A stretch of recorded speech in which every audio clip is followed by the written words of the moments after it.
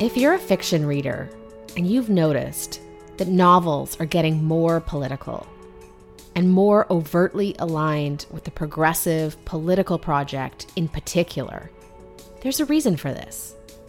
Big publishing houses are increasingly hiring what are called sensitivity readers to vet authors' work to ensure that it doesn't cause offense. My guest on the podcast today has written a piece about this trend for Reason magazine. It's titled, "Sensitivity Readers Are the New Literary Gatekeepers." And it argues that overzealous language policing on race and gender is shaping the publishing industry in profound ways.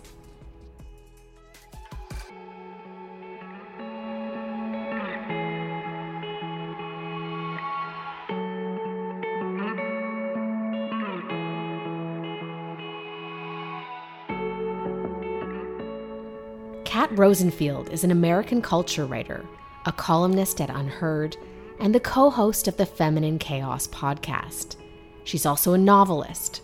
Her most recent book is No One Will Miss Her. Kat Rosenfield is my guest today on Lean Out.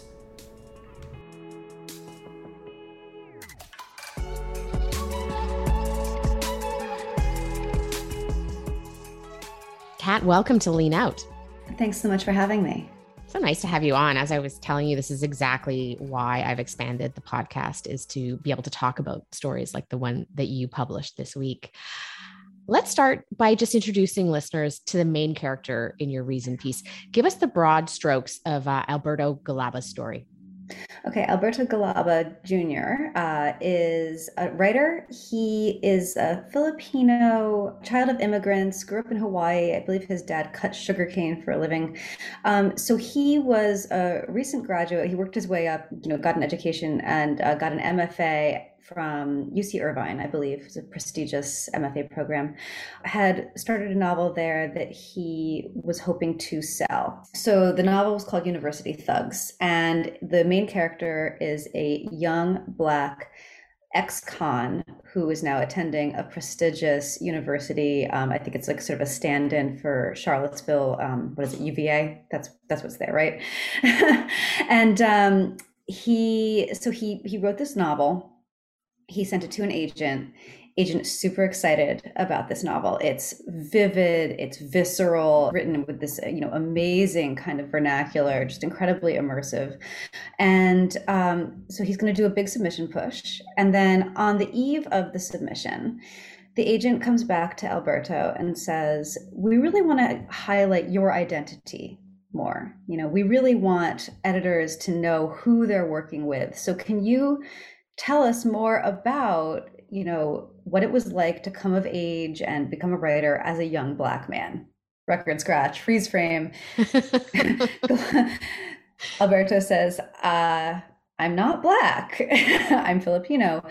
The agent says, "Oh no." And everything kind of falls apart from there, because at the moment in publishing, there is a lot of concern about this notion of straying outside one's lane as an author, which is to say that if you're writing characters, and especially prospective characters in fiction that are outside the parameters of your own identity, agents and editors get very nervous. This is a form of stolen valor, cultural appropriation, maybe theft, and that you're going to get it wrong and be insensitive.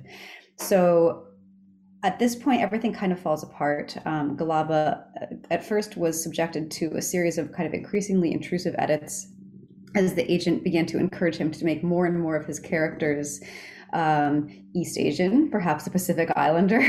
Eventually comes in and says, "We want you to make your main character Filipino. This should really be about the Filipino experience," at which point he said, "No, I'm just going to stop doing this." But the reason that I wrote about this, I interviewed Alberto for this piece, and the thing that I was writing about was in the course of trying to edit his book so that it would be appropriate for submission per this agent's ideas. He was subjected to what is basically called a sensitivity read, in which a woman of color, a Black woman, was brought in to read and review the book, ostensibly to make sure that he'd gotten things right when it came to writing outside his identity. And I think a lot of people will be very surprised. I mean, people outside of the media, outside of publishing, I don't think people are very aware that this trend has come about. And so, as you point out, there's now these rosters of sensitivity readers for any type of, quote, lived experience you can imagine, from agoraphobia to racial, sexual, and religious identities. This trend, in some ways, originated in the young adult YA genre. How did it come about? So yeah, YA is often sort of where stuff like this incubates. So anytime you have sort of a moral panic coming down the pike, it tends to incubate in YA because there's this concern over what are young people reading? Is this going to harm young people? Impressionable young people are reading these books and are internalizing bad messages and so on. So in YA, it corresponded with this big push that started around 2014 to start diversifying young adult fiction.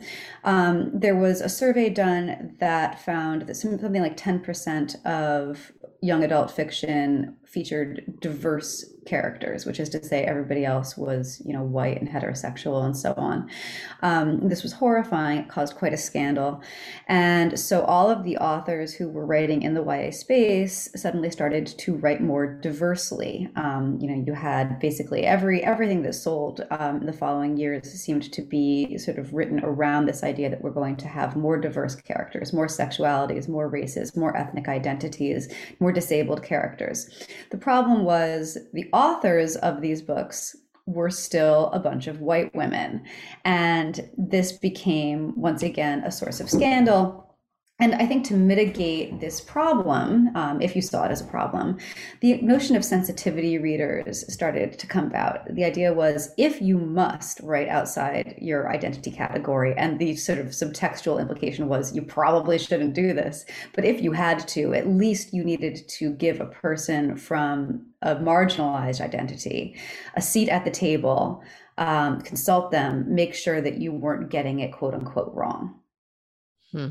And as you point out in the piece, there's some kind of pretty big economic considerations here as well. So publishing is both very liberal, but also very elite, as you point out. And people who work in it have to be able to afford an education and be able to afford to live in big, expensive cities on low salaries. So they tend to have family money. Now, the sensitivity readers allow these big publishers to say that their teams are from these extremely diverse backgrounds without hiring any new people or addressing underlying exclusionary nature of the business itself. So these sensitivity readers are freelance. How much might someone get paid to read a manuscript? It's not very much. A sensitivity reader is a freelancer and they get paid maybe a couple $100 per manuscript. Mm-hmm. Mm-hmm. So this is a gig that has some power, some gatekeeping power, but very, very little remuneration. Yes, exactly. And so, this was obviously for publishers who have been subject to the same kind of reckoning, racial reckoning that has been gripping all of the other media industries. Employing sensitivity readers was a way to basically, say that you were giving all of these people from marginalized backgrounds a seat at your table without ever actually buying any extra chairs. Mm-hmm. And what do you see as the major pressures driving this? Is it Twitter? Is it like young politicized readers? Is it the writers themselves? Where is this coming from? So it's not coming from readers. I want to be very clear on that. Readers don't care about this.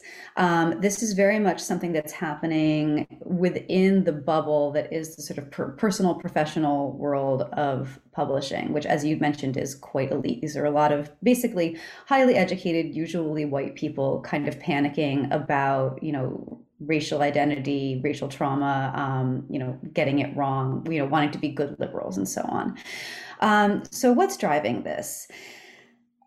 On the one hand, for publishers especially, it's seen as a way to show that you are with the times, that you're doing something for diversity. It's also seen as potentially kind of hedging your bets or shoring things up against being attacked on Twitter.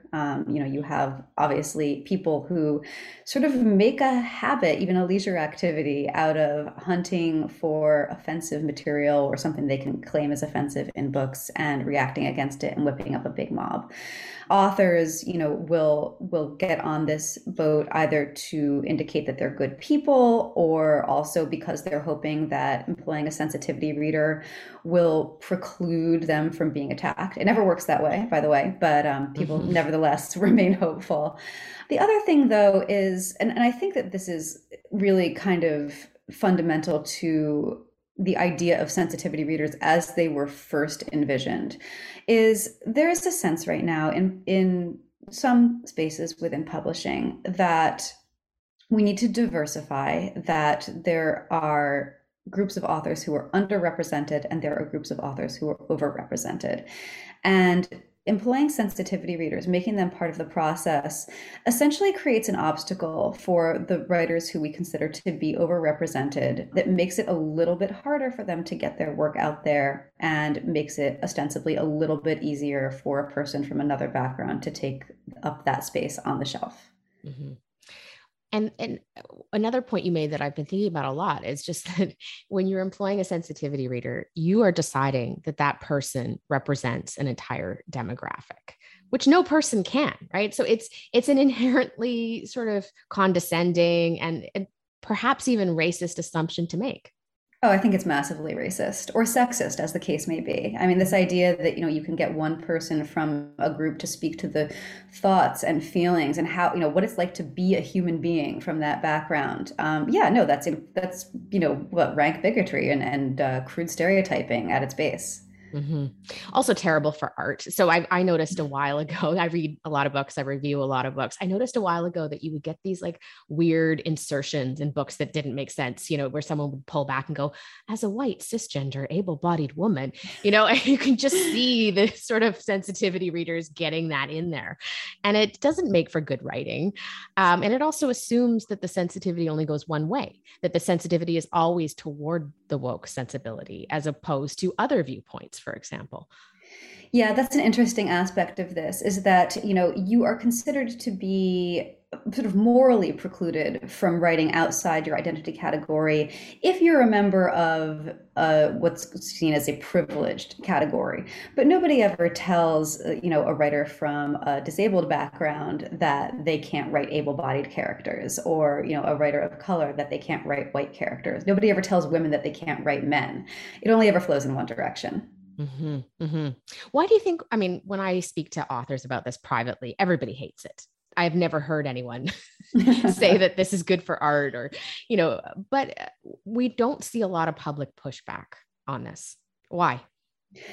Well, I mean, it's difficult because the sort of the tenor of the conversation is such, especially online, that if you say that you don't want to employ a sensitivity reader, the answer that you get from some of the angriest and most obnoxious people on Twitter is, "Why do you love racism?"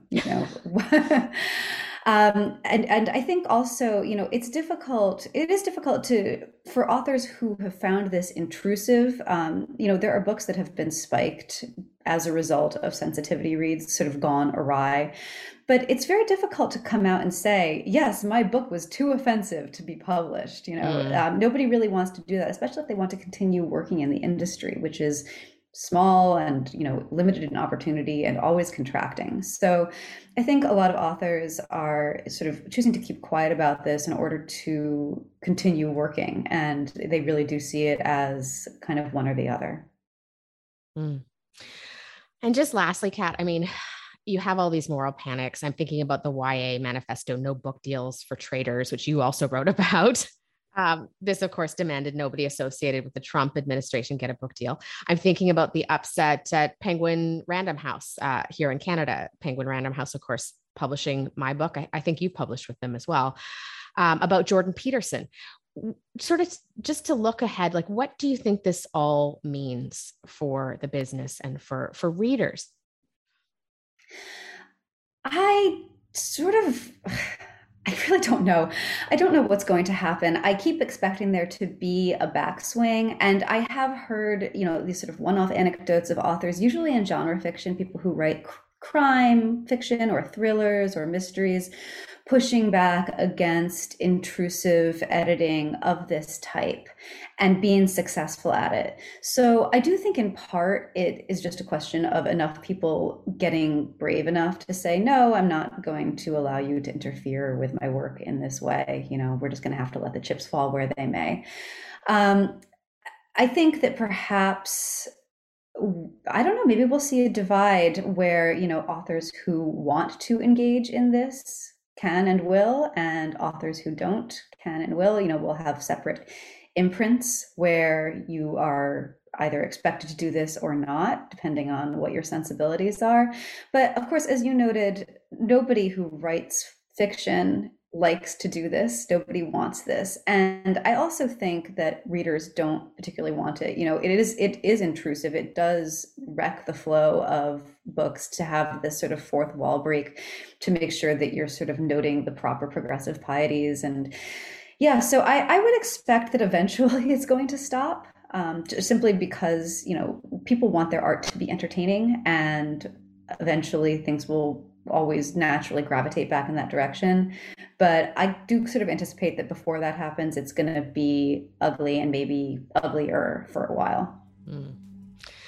Well, lots to think about. What a great piece. I've been thinking about it since I read it. Thank you so much for coming on. Oh, thanks for having me.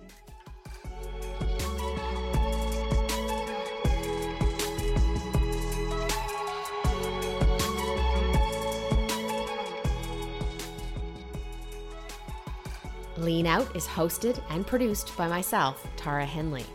If you liked what you heard, please consider subscribing to my Substack at tarahenley.substack.com.